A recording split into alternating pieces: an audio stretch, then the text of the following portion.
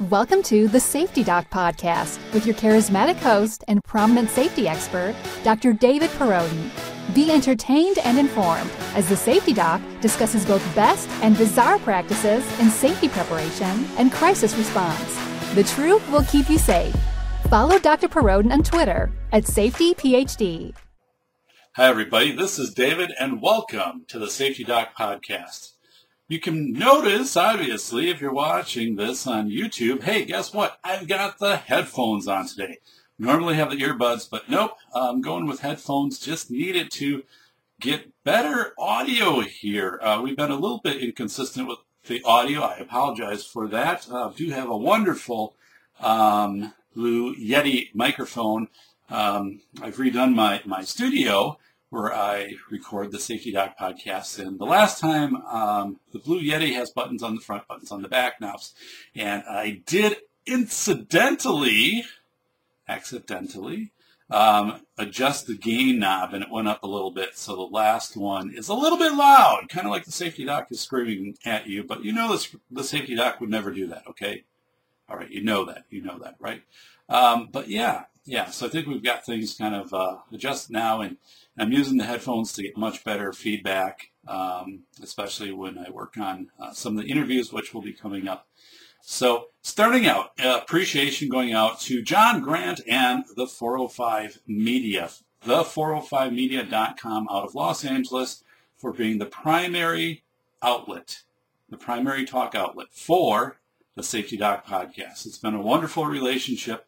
Started out in an evening slot, was moved up to a 1 o'clock p.m. PST time. That's been working great. Have a growing audience.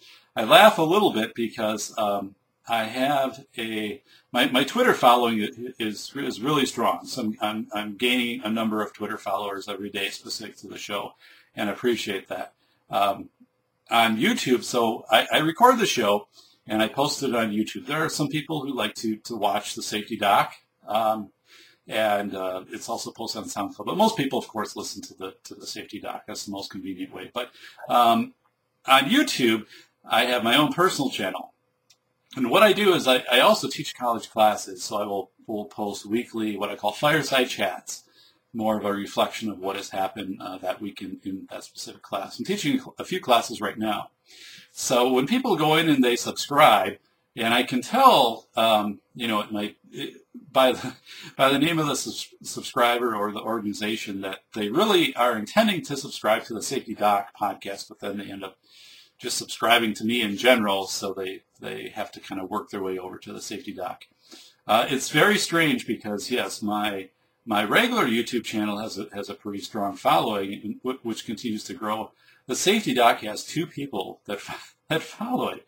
And then I have one channel, Solitude Surfer, which I have never, ever posted a video to. It's completely blank. I've done nothing with it. It's been a placeholder for like a year. And I have 3 people that follow that, okay? So 3 people follow a show which I've never posted anything to ever. But I know that, the Safety Doc is gaining in popularity, and can certainly see that on Twitter, on SoundCloud, and definitely on the YouTube views. But it's just funny because I think people come in and they type my name and they immediately kind of just go and subscribe under my name. And they don't kind of fish out where the Safety Doc is, but they can work over to that, because obviously when you bring up videos, it kind of cross references, and you can see the Safety Doc ones. And I'm starting to get a pretty popular following on the archived videos. I mean, they're all available. You can go to the405media.com or go to SoundCloud or actually YouTube, whatever. But and any of the previous shows that I've done, you can watch, download, listen to in the car. Getting more people who are downloading the shows too. So just want to make you aware of that. I did have one person email me who really appreciated it, downloaded a number of shows and listened to the archives and said, boy, I learned a lot about safety and just different aspects of safety from your show. And I really appreciate it. That I'm starting to get more feedback too from people. So if you have any comments, feel free to, send me an email. You can find that if you go online at SafetyPhD, and you can click into my website. or you can message me or whatever it might be. But I'm out there, pretty easy to get a hold of. So I want to also thank Sprigeo, Sprigeo, Sprigeo.com, one of the leaders in online bullying and school safety reporting in the country. And Joe Bruzzese, a few episodes ago, their CEO was on for an exclusive interview here on the 405 Media, and Joe was working with a number of top educators on identifying the key safety issues facing educators and educational leaders today, and then really an action plan of how to go about that, which boiled down to kind of two things. One is embracing school connectedness, or getting kids connected to kids and kids connected to schools, or else just getting in the circle, the endless race, the race with no finish line of contingency planning. You can plan for this and this and this. Well, what about this and this and this? And you have to draw the line in the sand on that. And he said, actually, the group came to that realization pretty quick. But I know there's a lot of people out there who just get so tied to contingency planning that they can't work out of that mode. That's where you end up with, here's my 3-inch binder, volume 1. Here's my 3-inch volume 2, volume 3, volume 4. And that just doesn't do anybody any good. So, and you can follow me on Twitter at SafetyPhD, at SafetyPhD. That following is increasing pretty rapidly. I appreciate any retweets. And if you message me directly, I will respond to you. If you do have an interest in the show or possibly being a guest on the show, let me know. We cover a broad range of safety in this show. Now, school safety is a big part of what we do, but it's not all of what we do. I will be interviewing Casey Kramer. I just posted that tonight, and I've talked to Casey. Casey played the position of fullback in the NFL from 2004 to 2008. Had a very successful college career in Dartmouth, and Casey's going to talk about personal safety once you become an NFL player. Of course, we just wrapped up a exhilarating Super Bowl, but just things that we wouldn't think about. And I remember I was FaceTiming with Casey. Now I'm not a big Apple person. My stuff is all kind of PC, Android based, but I was borrowing a phone so I could FaceTime with him. And he said it was kind of funny because one of the things, once you get into the NFL, is they have the protected parking lots for the players.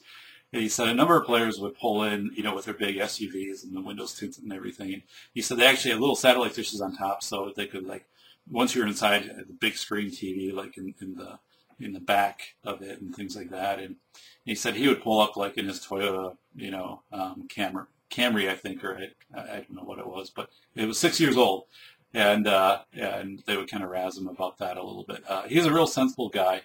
Actually serves, I believe, right now as the team pastor for the Tennessee Titans. I'll have to double check on that, but I'm pretty sure. But really a down-to-earth, great guy, and he came into the league and played with some really players that were very capturing of the headlines for, I think, some of their struggles with personal safety. Now, he's not going to mention names, and we're not going to get into those things, but I think he's going to be able to give some insight, which will just be interesting because for any of us at any time, now we're not going to go to the NFL, the old safety doc. It's just not. It's not happening. So I think I can still run the 40 in about 6 seconds. But what could happen, to any of us at any time, think of it, you could be in a position of inheritance, which would make you, more of a public target, especially if it's something that's known or amongst family members. Things like lottery and just other things like that. They're not likely to happen, but even, as you move up in a organization, in your job or in some other organization, you become more high profile. It could just be something that you're involved in that happens that catches the eye of the news and whatever. But and not only you, but it could be your family or your relatives or just things that I'm going to cover in that interview with Casey that I think you're going to be able to take away and apply at certain parts of your life. It might not be right now. It might be, months, might be years from now, but I think there are going to be points you're going to take from that. And then just for the curiosity standpoint of being able to listen to Casey share those experiences, and because how many of us really, have had the chance to have that kind of get real talk with an NFL player. So I really look forward to that, and I appreciate my FaceTime with Casey. Just a wonderful person, and he's excited to be on the show. So that's also exciting for me.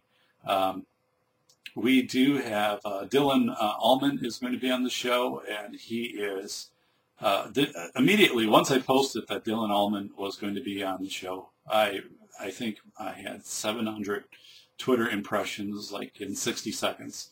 So he is a young, up-and-coming political figure. And this is a name, in 10 years, which everybody is going to know. If it takes that long. I don't even know if it'll take that long. But, sorry. I'm itching my nose for those of you, if you're obviously listening to this, it means nothing. But for those of you who are watching, again, this is a basement studio office. It's very nice. I put a lot of money into renovating it. It's very modern, but unfortunately, there's like zero humidity down here. So yeah, I don't know if I'm being tested for NASA to contact me to put me on some space mission to a planet that has no humidity or what it is, but yeah, my skin is dry. I'm afraid to close my hand because skin's gone. But yeah, it really gets dry down here in winter. So yeah, Dylan, and he's really it's invigorating, and we're going to have a very healthy talk about the Patriot Act. I stand typically for or with the Patriot Act. Now, not I don't step with every single component of the Patriot Act, and nor do I proclaim to know it inside and out. But from a safety sharing information across agencies, I think it's taken away a lot of the red tape, which previously got held up by judges ordering writs and things like that. And I'm not sure that Dylan is as much. His viewpoint is aligned with. I don't believe his viewpoint is aligned with mine on that. But I completely respect his viewpoint, and he looks at it from. I'm looking at it from the safety angle, which is more narrow, and I think he looks at a lot of big policy things. But he's dynamic. I mean, when we get done with that interview, there's no doubt you're going to say we're going to be seeing this guy on a national stage in a very short time, as we should. He is the type of leader that we need to cultivate into the next generation of leaders to get to Washington. So I'm excited to be working, with him on a future interview. So that'll be a few weeks out. I've got some other interviews that'll go before that, and but yeah. So and that's going to be healthy. I mean, because we're not going to agree on everything. Usually, the safety doc, we bring people in, we have a discussion, and we interview and things like that. And this one's going to be a little more where I've got my positions and he's got his. But at the end of the day, I have a tremendous level of respect for him, and thrilled to have him on the show, and want and I'm going to leave there more informed too, and maybe there'll be some points that I'll be able to convey that might change out how he looks at things, but that's not my goal. I just want that healthy discussion on that. So and we have Michelle Gay will be interviewed on the show, and that again will probably be in the next month. Now I do have some time. I'm going to be in Orlando, so probably for about 10 days before too long. And during that time, I won't be doing any interviews. I mean, those will just be more probably where I'll be focusing more on the journalism part of what makes this show, reviewing some of the mainstream media articles, which is very important, I think, and very helpful. But it won't be during that time, so I kind of have to make sure I schedule these things out, So I'm not doing an interview, from next to the pool down at, wherever in Orlando, with my cell phone and a handheld microphone. So, but Michelle Gay lost her daughter at Sandy Hook, and at the Sandy Hook massacre. And Michelle and I have been in contact, and she has, worked to co-found an organization, is very active in school safety. And Michelle and I, from what I have studied of Michelle, share very similar viewpoints on school safety practices. And I want to talk to her specifically about her work in school safety. It's very it's a very interesting perspective to one day be a parent of a child. And when Michelle's daughter lost her life at Sandy Hook, I had a daughter who was in first grade at that same time. I had a first grade daughter at the same time, who now is fifth grade. But when suddenly you go from being a mother to evolving into this role of advocate, and I want to talk to her about that, and also pose the question with her about the very graphic safety drills, the intruder drills, which are becoming more and more prevalent across the country. Again, we just had them nearby where I live. I am not for those, and I have a number of research points and also practical points why those don't, in my opinion, make sense. But you can accomplish, I believe, the same things with tabletop exercises. Coming in with red tennis balls and throwing them at kids and saying you're going to everybody rally at a certain point, and you're going to bombard stack things against the doors. You're going to try to tackle the feet of an intruder and things like that. But one of the things right away that I ask when people present with those, this is what we're going to do at our school. It's okay. Just tell me how you're going to do that at your 4K sites. And nobody does it at their 4K sites. Nobody does it. Nobody touches it there. Well, that's your least hardened target. So why would you not consider your least hardened target if this is really your protocol? So I just think that question comes up. But I want to get Michelle's take on that. I'm not going to be doing a lot of talking during that interview. I'm going to leave that to Michelle. And but this will be one topic that Michelle and I will put on the table, and that's that's these high drama theatrical type drills where you have a dozen students who are made to look like they've been shot, and they're scattered around the hallway, and fake blood is scattered in the floors and around the floors and the walls and things like that. And just really, is that the way that we want to be instructing school safety? And also, do we want to be giving the message of the swarm and going after people's feet? One of the responses back to that typically is, well, at Norris Hall, there were the high school or the college, kids who could have taken Cho on and things like that. Well, I'm like, yeah, I mean, that's true, but that's college. That's a whole different environment. And plus, like, I've studied Norris Hall, and one of the students, leaped out the window. I mean, Norris Hall wasn't like 15 stories up, and he left. That was a point where, and you can think of this at any college campus. I mean, I graduated from UW-Madison. There wasn't one time, with my doctoral degree a few years ago, there wasn't one time anybody talked about school safety down there. With me in buildings that were easy to access. I mean, not only easy to access, I mean, you just open the door and you go in. And then you have wide open commons and, things like that. So, but anyway, I'm looking forward to that. So we do have those interviews. And then next week I will be interviewing Dave Hyde. And Dave Hyde is, I work with him. He's a coworker. He's been blind since birth. Also, Dave is very prominent with the National Federation for the Blind. And he is specifically going to talk about safety as it relates to a person that is blind. So that firsthand knowledge. And he has incredible stories to share with that. But again, I think there's going to be relatable elements in that discussion with David that we'll be able to take away. And again, to foster a greater understanding of safety. And we rely so much on our sense of sight for safety.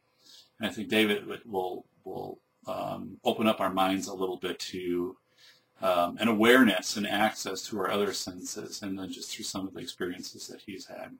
He's an interesting man. He's a dynamic speaker, so we're looking forward to that. I spoke with him today, and we will be recording obviously that next week, and then editing, that into podcast. 15. It's interesting now because. At first, when you do you're on your third podcast, I'm on my fourth podcast, my fifth podcast. Well, now we're getting up there, in the Safety Doc show. And somebody had posted to me once. It was a veteran podcaster. And I do appreciate, first of all, the podcast community. There were a number of people I went to for just suggestions and advice who have been podcasters for 6-8 years or whatever, and a few hundred podcasts. And they immediately offered advice on different things, from equipment to how to structure podcasts and so forth. So it's just a really wonderful community. It's been really helpful. But one of the podcasters that's very prominent and also originally from Wisconsin, said to me, he said, he goes, I get a lot of people who do a few podcasts and then they email me and they say, can you listen to these and that? He said, I'd rather wait till you get 25 podcasts. And so I'll get there. I'll get 25 and then I'll follow up with him and let him take a listen at those if he wants to, and give some feedback on those. But a few things I have. So this is a visual, okay? So I'm going to explain this to everybody that's listening. I have a shoe that I am holding up here. This is a New Balance running shoe. So I do run a lot of nights now, and it's been a little slippery here. And I'm in Wisconsin, and we're just kind of edging into the last phase of winter. One of the things I realize as I get older is running when it's slippery just is not worth it that much. But as soon as the weather permits, boy, I'm going to be out there, and I just absolutely love it. But I still get out, but just it's a different thing falling, when you're 25 versus when you're 45. But here's a very nice running shoe, okay? So, and New Balance makes nice running shoes. I've got a number of running shoes. This one I've had for a little while. But there's a lesson in the shoe that's going to apply to what we're going to talk about today. So I ran with this shoe, quite a distance, but not for a long time. So maybe, a few times out, I noticed that the shoe. So I'm going to hold it up here. At the top of the shoe, there's this lightweight mesh where your toes are, and I'm rubbing my fingers across it right now. And one of the things that happens, at least to me, is my big toe starts to work through the mesh, okay, and it starts to create a hole. So, and this was happening in all of my running shoes. I went online, and guess what? It's a problem. Every runners are like, hey, I get so many miles on my shoes, and guess what? The big toe pops through. So, and I'm thinking, why? I mean, if this is known, why isn't anything done about this? And you can actually buy patch kits and things like that, but then those have iffy reviews. So I took this shoe to I don't know. I will call him a shoesmith, shoe artist, whatever, but his name is Dan. I'll give a shout out to Dan because, he just did such a great job. Dan in Janesville, located not too far from the former GM plant down in Janesville, but I think it's Dan's Shoe in Janesville, Wisconsin. But anyway, I took this to him and I said, here, I've got 3 pairs of running shoes, and they're not cheap. And I have the same deal going on with all of them. So he looks at it, he said, yeah, here's what I'm going to do. He takes a piece of leather, which is hard. It's hard to distinguish from the color of the shoe. I mean, it looks great. Like, unless you're absolutely looking at this, you wouldn't even notice this kind of patch is on. He creates this overlay patch and sews it over the end of the toe box. And then, basically then the problem's gone, okay? You've dealt with it early. You've repaired the shoe, you've mended the shoe, and this shoe is going to last then, much longer than it would have otherwise. And actually, he did this patch back a few months ago. I mean, and I've been out and I've used this shoe, and you can't, it looks great. I mean, there's nothing that's worn on it. So,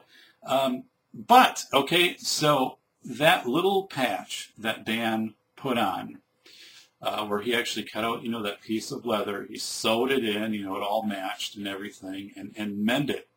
What he did is he restored this otherwise great shoe. He restored this back to a very functional shoe that's going to have longevity to do its job, which is to, get me racing around the track and get me racing around the town.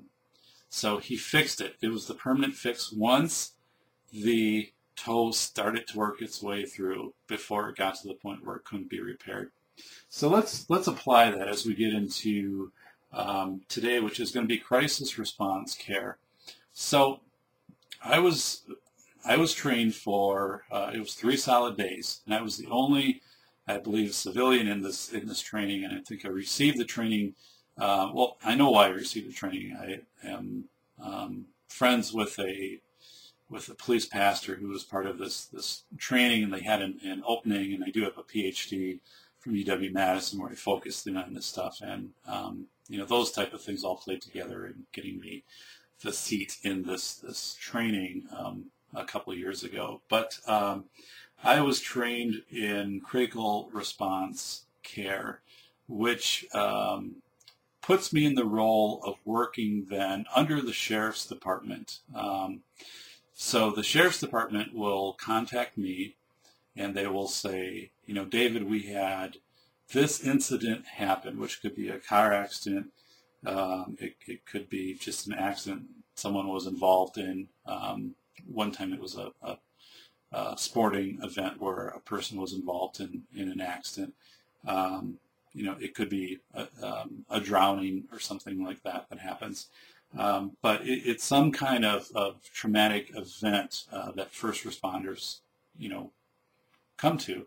And one of the things too is I live close to, to the interstate. Literally, the interstate kind of cuts right through my town. So, there's always the possibility of interstate, accidents.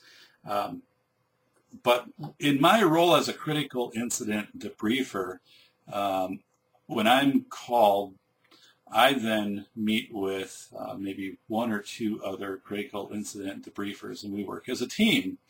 And we then would debrief firefighters, EMS, dispatchers, police, other people that would be that would have been involved in the response to that event. Sometimes, medical staff. It varies, and this isn't a common. It's not routine, but sometimes there are just events which are so traumatic and just so unexpected or so rare that there is the call that goes in then from the police chief or the fire chief or whatever is saying, we need to sit down and be talked through what people went through.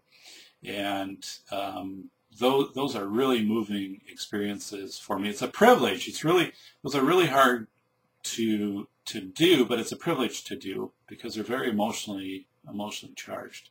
Now, of course, I can't talk about with any type of detail or anything like that, but I'm going to talk you through the steps, the key steps. This is not a training, all right, but I want to talk you through the key steps because I think this is important for you to know. It's an important training for you to possibly pursue at your workplace, depending upon what your workplace is, or if something happens that involves you or your coworkers, that then you can go to human resources or your superiors and also say, we really feel whatever this event has shaken, us, and we'd like to access a critical incident debriefer. Could you work and set that up? And I am going to end by talking about a school experience I had when I was an administrator, when I thought we really dropped the ball on an opportunity to do a crisis debriefing, which would have helped our staff and administration. And it wasn't done. It should have been done. It was a decision above my head to not do this.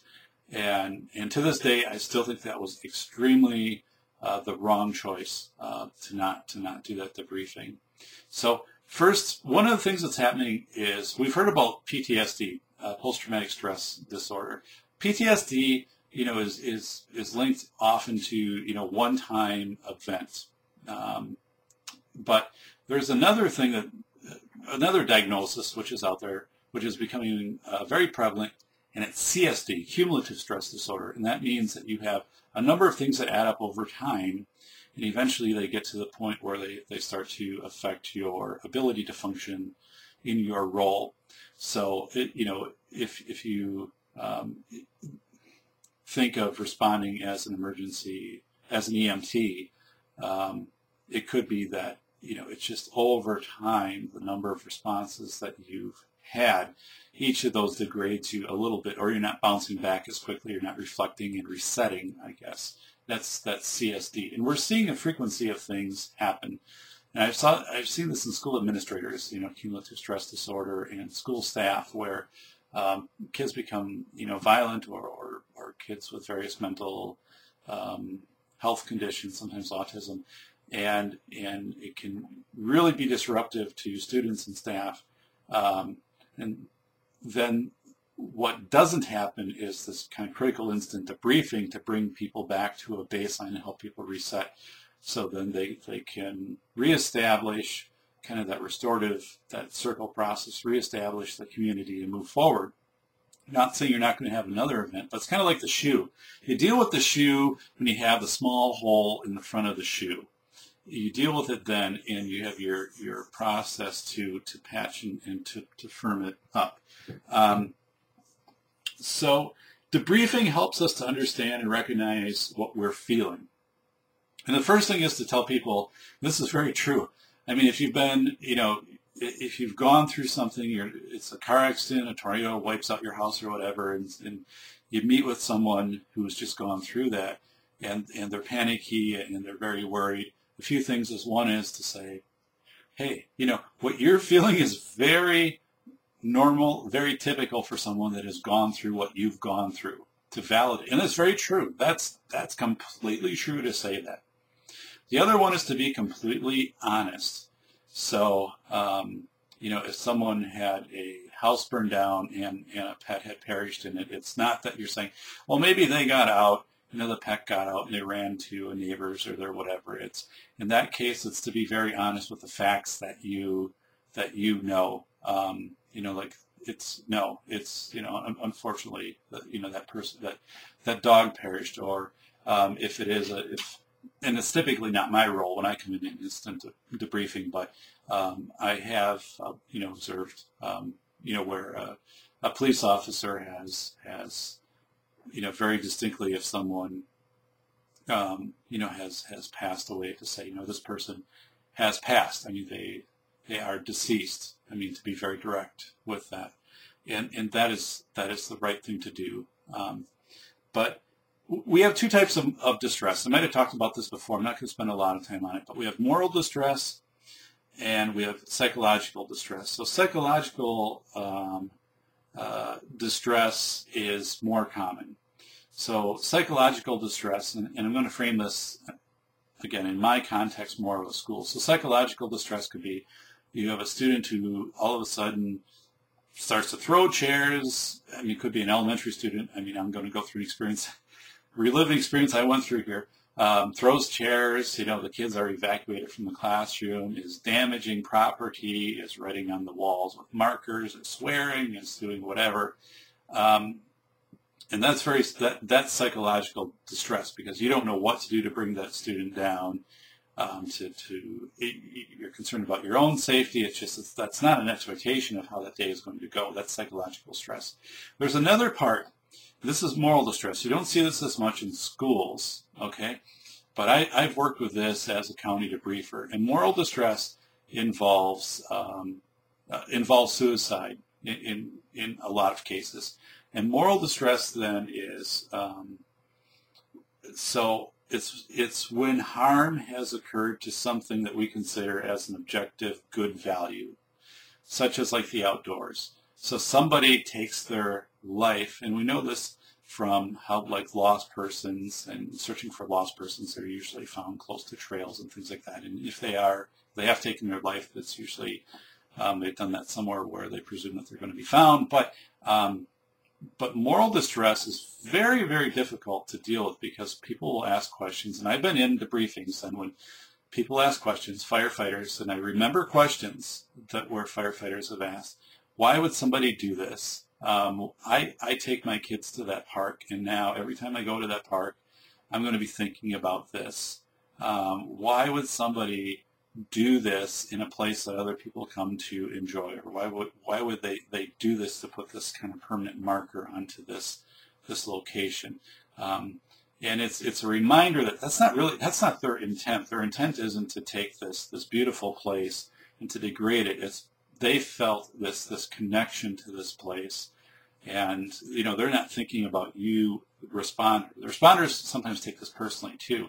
I had to be the first on the scene and to witness this and so forth, and say, they weren't thinking of you when they did this. They had no idea who you were. You would, but this was a location that made them feel comfortable in where their transition from life to death would happen. Not that that's all logical, but anyway. But moral distress is what keeps people up at night. And it does happen in schools too. I mean, where you can have a student who takes their own life. I know we do. I mean, we have suicides in school. And the question that comes up most, if I'm involved in a debriefing, the question that comes up most is you'll have an emergency responder, and they'll say, what if that person changed their mind like right before they completed the suicide? What if they wanted to undo, if it was a hanging or something like that? I know this is a little bit graphic, but those are the type of thoughts then, and it's really, you have to prepare yourself for that and say, once the person has experienced a lot of pain, and once they've already come to that point, that decision has been made, already for them, and they've made that decision. They've made that commitment. It's as scary, as frightening as it is. You have to realize that they were not acting with rational judgment when they did that. It was just depression and so overwhelming for them. But that's really the question, and you see that anger come up in people. Of the moral distress. So moral distress and psychological stress, two different things. So I'm going to talk you through what it looks like to do a critical incident debriefing. Now these can last anywhere from 2 hours to sometimes 4, 5, 6 hours or more. So imagine like you have a circle of chairs and a couple facilitators. So let's say I'm facilitating this. So I'm going, so let's say you have like 15 people. Some of them are firefighters that responded. And some of them are EMS, a couple of the medical, maybe from the emergency room, dispatcher, police, whatever. People at the scene where this might have occurred, if they're working at that location or something happened at a work site or something like that, whatever it could be. But you introduce everybody. You have the tissues around, definitely, because it's very emotional. You have introduce everybody. Who are you and what was your role that day? Okay. You go through. The second part, and I'm telling you this because you can go in and get critical instance stress training for, again, I'm talking more probably to school people in this where you can have a school team trained in this. So go in, and I'm giving you the pieces, but then go and find these trainings, these critical instance stress debriefing trainings. And they're out there, so you just have to search. You search for them. So this is not a training. These are some of the high points, the main points of the training, and take it from there. So you do that. The second one is fact gathering. Say, okay, and I don't talk a lot. I facilitate. I need to be quiet, okay? And say, and it's a fact gathering. So what happened? And start working people through a timeline.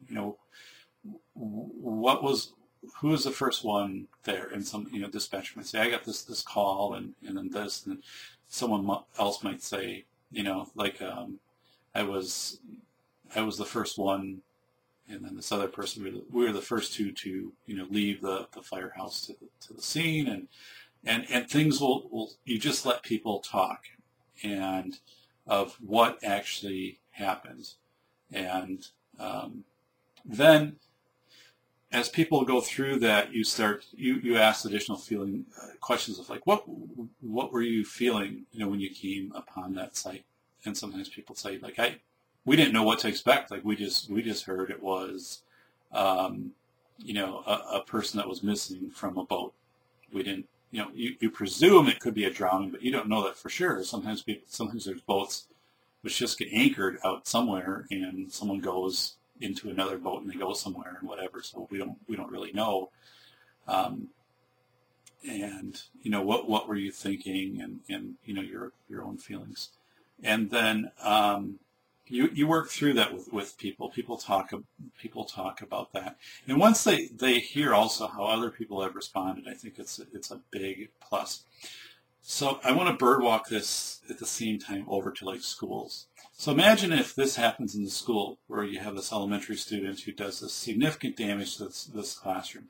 In this event, I was there plus custodians plus other staff, probably 7, 8 people for maybe 3 or 4 hours, getting this room just ready at the end of the day, so students could come back in this room and get their materials and go home. And they would still see that the room was severely damaged by this child, who then also had to be removed by police, and that multiple police, and that's very visible, and people are crying. Even the administrator is behind closed doors is very shaken by this, because it's just what do you do? And the parents weren't happy with this, and they have their phone out and they're recording this, and this is going to be on the news, and oh my goodness, all these emotions. But and then what are the staff, and what are the kids feeling? Are they feeling safe? And not to blame this child. I mean, I don't. There's a backstory of this child's life and things like that. But I mean, we see these things happening. I'm teaching a class right now where I get a number of people who share these type of experiences that happen in their schools, and they ask me specifically, what do you have any advice? And I kind of go through this, but it's really, there is no specific advice to something for that, except the fact that schools do not do critical incident debriefing. They expect teachers to go home at night and just deal with this, to have some kind of reflection, whether that be whatever, put your headphones on and listen to some relaxing music, or go out and do a run, or whatever it might be, or sit out on a hammock or in a hammock, or swing, or whatever it is. But they don't do this. They don't debrief. And especially with the kids, they don't sit down and get the kids in the classroom and do a debriefing. And this doesn't mean you're doing a debriefing for an hour. I mean, this could be 5 or 10 minutes. And just saying, recognizing, okay, that some of you might have felt, that the school wasn't safe, or you felt nervous, or what happened if the student would have come into our room, or things like that. And you acknowledge those types of things, and that exist. And you ask, so I'm gonna take this down. So then each person has their own stress response. So each person deals with this in a different way. And people will say, I went and I called my best friend, or I went out, and I walked my dog for 2 hours that night, or something like that. Some people might say, hey, I went to the bar, but with a couple other coworkers, and we just kind of blew off some steam and stuff like that. It's okay. It's not the healthiest, not if it's a pattern, and of course you don't want to drive after you've been drinking, but you have those things that people will tell you. Now, the stress response, what you don't want is people to come home and then just unload on their family, because there's that radiation effect where, if you're a caregiver, or let's say, you're the teacher or the principal, and you come up and you're unloading on your family these things that are happening. And I've had this happen myself. I mean, I had a number of situations I was involved in, which were very, very similar to this, and then immediately you knew you're going to have follow-up meetings the next day, and possibly advocates involved, and upset parents, and trying to make sure that you could help the student, plus also help the school recover and things like that. And it did take a toll. I mean, I'll be completely honest. It was very hard to deal with. And there were times when, I just would not handle, that well. And it was probably the brunt of that frustration, which was coming out in not taking care of myself, not getting sleep, and being, more probably distant with my family and stuff like that. And I remember when I kind of stepped out of that role of school administration and dealing with kind of that a lot of people noticed, like, right away. I said, you just seem calmer, like happier, and things like that. And I said, yeah, it's important. I'm glad I did it. And actually, I think if I would have been trained in some of this critical incident debriefing, it would have given me better tools to work with that, or if we would have had an outside critical incident debriefer that we could have brought in for some of these events. But we didn't. A lot of that was falling onto me. But so anyway, but that stress response. And I think it's important for kids too. Of like, what are you going to do? This night. And are you going to watch a movie, or a book, or are you going to play outside, or things like that, and just things like that to re-normalize the situation. Very, very important. And let kids talk. How did you feel? I felt really freaked out. Okay, that's normal. Tell them it's normal when something's not going right in school. But it doesn't mean, though, that we're not going to work hard to work again with this student and accept the student back into our class and back into our school, and obviously to convey, this is not the way this student wants to present themselves. Unfortunately, this happened, and if anything happens, we are going to keep you safe. But acknowledge that and validate that. That goes a long, long way. So yeah, you give people suggestions on things to do, especially if it's staff and students. Sometimes it's just like, read a book, read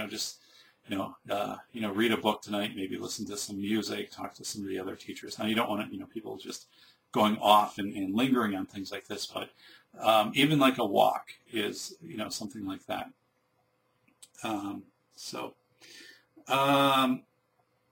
People helping each other, that's another part of this, making sure that you're connected and not isolated. And there's also the referral aspect. I mean, if you feel so that somebody is so affected by this that they just can't get over it, like they're saying, every time I go to bed I wake up and I have nightmares about this and whatever, well, you need to get that person connected to some more, professional therapy or professional intervention, through whatever your system is in where you're working and doing that. I'm going to give an example on that. So this was a story that I was made aware of. So this isn't a first-hand story, but it was an ambulance driver, and all of a sudden, he loved his job, loved being an EMT, ambulance driver. And pretty soon he was finding that in this town, which wasn't that big, but there were certain locations he just wouldn't drive past. I mean, he's going to the grocery store or whatever, but there might have been an accident on this corner or something like that. And it's this memory, so he'd be like, I'm going to drive just around that. And pretty soon he became landlocked. He got so paranoid every time he went out. Or I don't even know if paranoid is the word, but just so hyper aware, and just so many reminders out there that he literally had a hard time leaving his house. Ended up moving away from his community. Did go into treatment. Actually did re-enter EMS service. But part of it was he didn't realize what was happening. He didn't have critical incident debriefing, as we're talking about right now, getting people together afterwards and saying, what did you feel? And talk us through that. And you know what's interesting is a lot of times people leave this kind of with a little bit of laughter and a little bit of smile, because that indicates a release of emotion. Sometimes people will laugh or smile, and it doesn't fit the context. But what it is indicating to you is it's a release of emotion. So I think that is so important. So again, the situation that I went through, where I think a school district did not do what they needed to do. One is I was asked, and I was not trained in critical incident debriefing. I was asked by one of my superiors to basically work with the buildings on kind of helping them to debrief. They were running into a number of incidents where, angry parents and things like that. So, help people deal with that. I'm like, well, I'm dealing with that too, okay? So, you got to get somebody from the outside in here. I'm not trained in this. I don't know. I can listen to people, but I mean, basically, they're either going to be very much kind of launching, at me, just the anger of the situation that they're in, or I'm just going to see, depression. I don't know what to do. I'm not trained in this stuff. So that's an opportunity where, it needed to be definitely above me. That was recognized and saying, go in and respond to that. Go in and get somebody professional to come in and meet with people at the buildings and say, it's been a really rough fall. Like, we've had a lot of, things with students and whatever. Here, how are you feeling? How are you dealing with it? And then if people say, this is what I feel, to validate those experiences, that helps to prevent cumulative stress disorder and also PTSD. Again, I'm not giving medical advice at this point, but that is part of what is connected into these programs. So again, post-traumatic stress or cumulative stress after event, is a normal reaction in a normal person to an abnormal event. And I think immediately that is extremely important to tell people. If somebody comes in and again, we talk about that kid who kind of wipes out that classroom, and the teacher comes in and her things are destroyed, like pictures and things like that, and she's just ready to cry. And the principal behind closed doors is just ready to put his head down and be like, what else can I do? And to tell people, listen, that's normal. What you're feeling is normal. It is completely a normal response to what happened, because there is nobody else that could go into this role and have a reaction different than what you're having. This is a normal reaction. So experience it, understand what it feels like, and now let's move forward from it. Okay? When you're ready. But what you're experiencing, and once people hear that, they're like, okay, thank you for telling me that. I thought it was just me, or I thought this is crazy, or I should be able to handle this, or whatever. But we didn't do that in this one situation. We didn't do it as a district at all. And the resources were there to do it as a district. And it's something that should have been done higher up than me, and it wasn't done, and it was a huge mistake by the district. I'll stand by that to this day. And that made my job very difficult also in working with staff that had gone through events like this. And since then, the districts in general have gone with much more mental health services and providing those, and then also supporting staff and things. But yeah, it was one of those things that I was affected by it also. And that's one of the things when I go through these instant debriefings. So if the fire chief is involved in this, or the police chief, they're part of the debriefing. You debrief them. Now, if they weren't involved, they don't get to come to it just as an outsider. But you're debriefing those people too, because that impacts them. Again, the chronology of the event. Sometimes these things happen so fast and they unfold. And it's, say it's a school and it involves one wing of a school. You don't bring everybody in the school to kind of debrief what went on, the people that were directly impacted. And you establish a chronology. You can do these things kind of quick. Like you tell everybody, that's in this section, the teachers, hey, we're going to get together after school for 20 minutes. And I would suggest not the principal leading it. The principal's been in this. He or she has experienced this, has the heightened adrenaline. Somebody from district office, somebody from another building or district office has contact that they make out, and somebody comes in and they get some of the cursory knowledge. You don't need a lot of the knowledge. Like I don't get a lot of knowledge on the debriefings that I do. But you have somebody that comes in and says, hey, I understand this happened today. And then you go through, tell me what happened and how you're going to take care of yourself tonight. And it's very normal to feel what you're feeling, those main points and that kind of chronology. And again, reminding the student does not want to act this way. The student wants to have friends and wants to be a part of the school. And there's a barrier to this, which in this case could be some medical situations, some psychological trauma, whatever, which isn't anything we're probably going to figure out, but this isn't intentional. The student is not targeting you or the school, and that's another part for this. And that's something to it, the debriefing.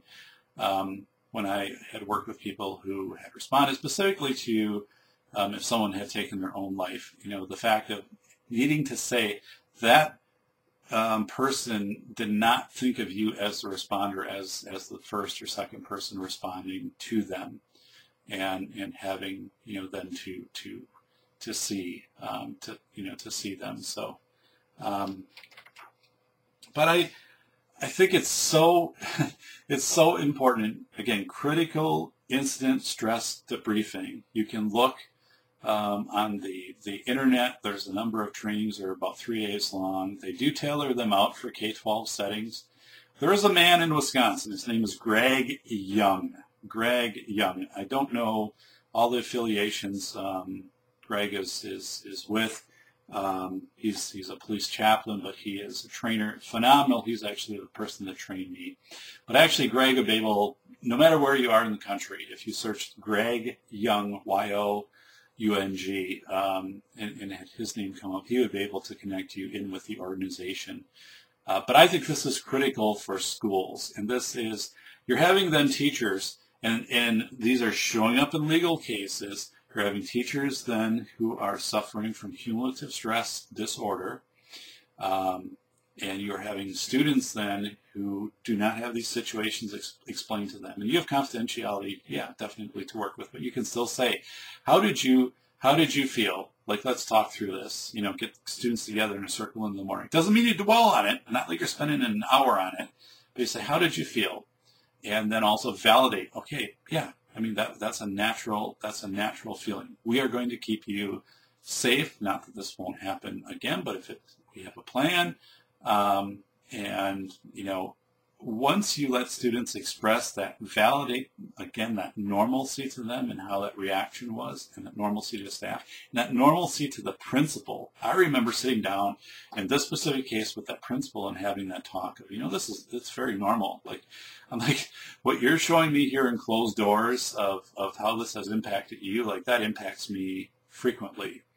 And that's where, if you are in a position of administration to access someone to come in and to do that training, they're not training, that critical instant debriefing.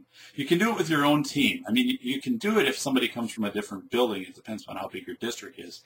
And they can come over. It's not like you need this huge team and you need this. But to do that, again, we talk about the shoe, patch the shoe when it's got the little hole, because if you wear it again and wear it again and wear it again, pretty soon you've got that big hole, you got a problem, the shoe is ruined. And it's the same anecdote, which applies here. So I'm going to wrap that up. But I want you to really, really take that to heart again. And you can have this with a family member too. Somebody who you have an accident in a family, or someone's diagnosed with an illness, and somebody becomes very emotional and all that. And what you say, what is it that I say to this person? You say, hey, you're having a very normal, typical reaction to an abnormal event. your spouse was just diagnosed with cancer and you're freaking out about it. That's a normal response. Listen to the Safety Doc on the 405media.com. Subscribe at SafetyPhD. You can find me on YouTube. You can find me at SoundCloud. It's always a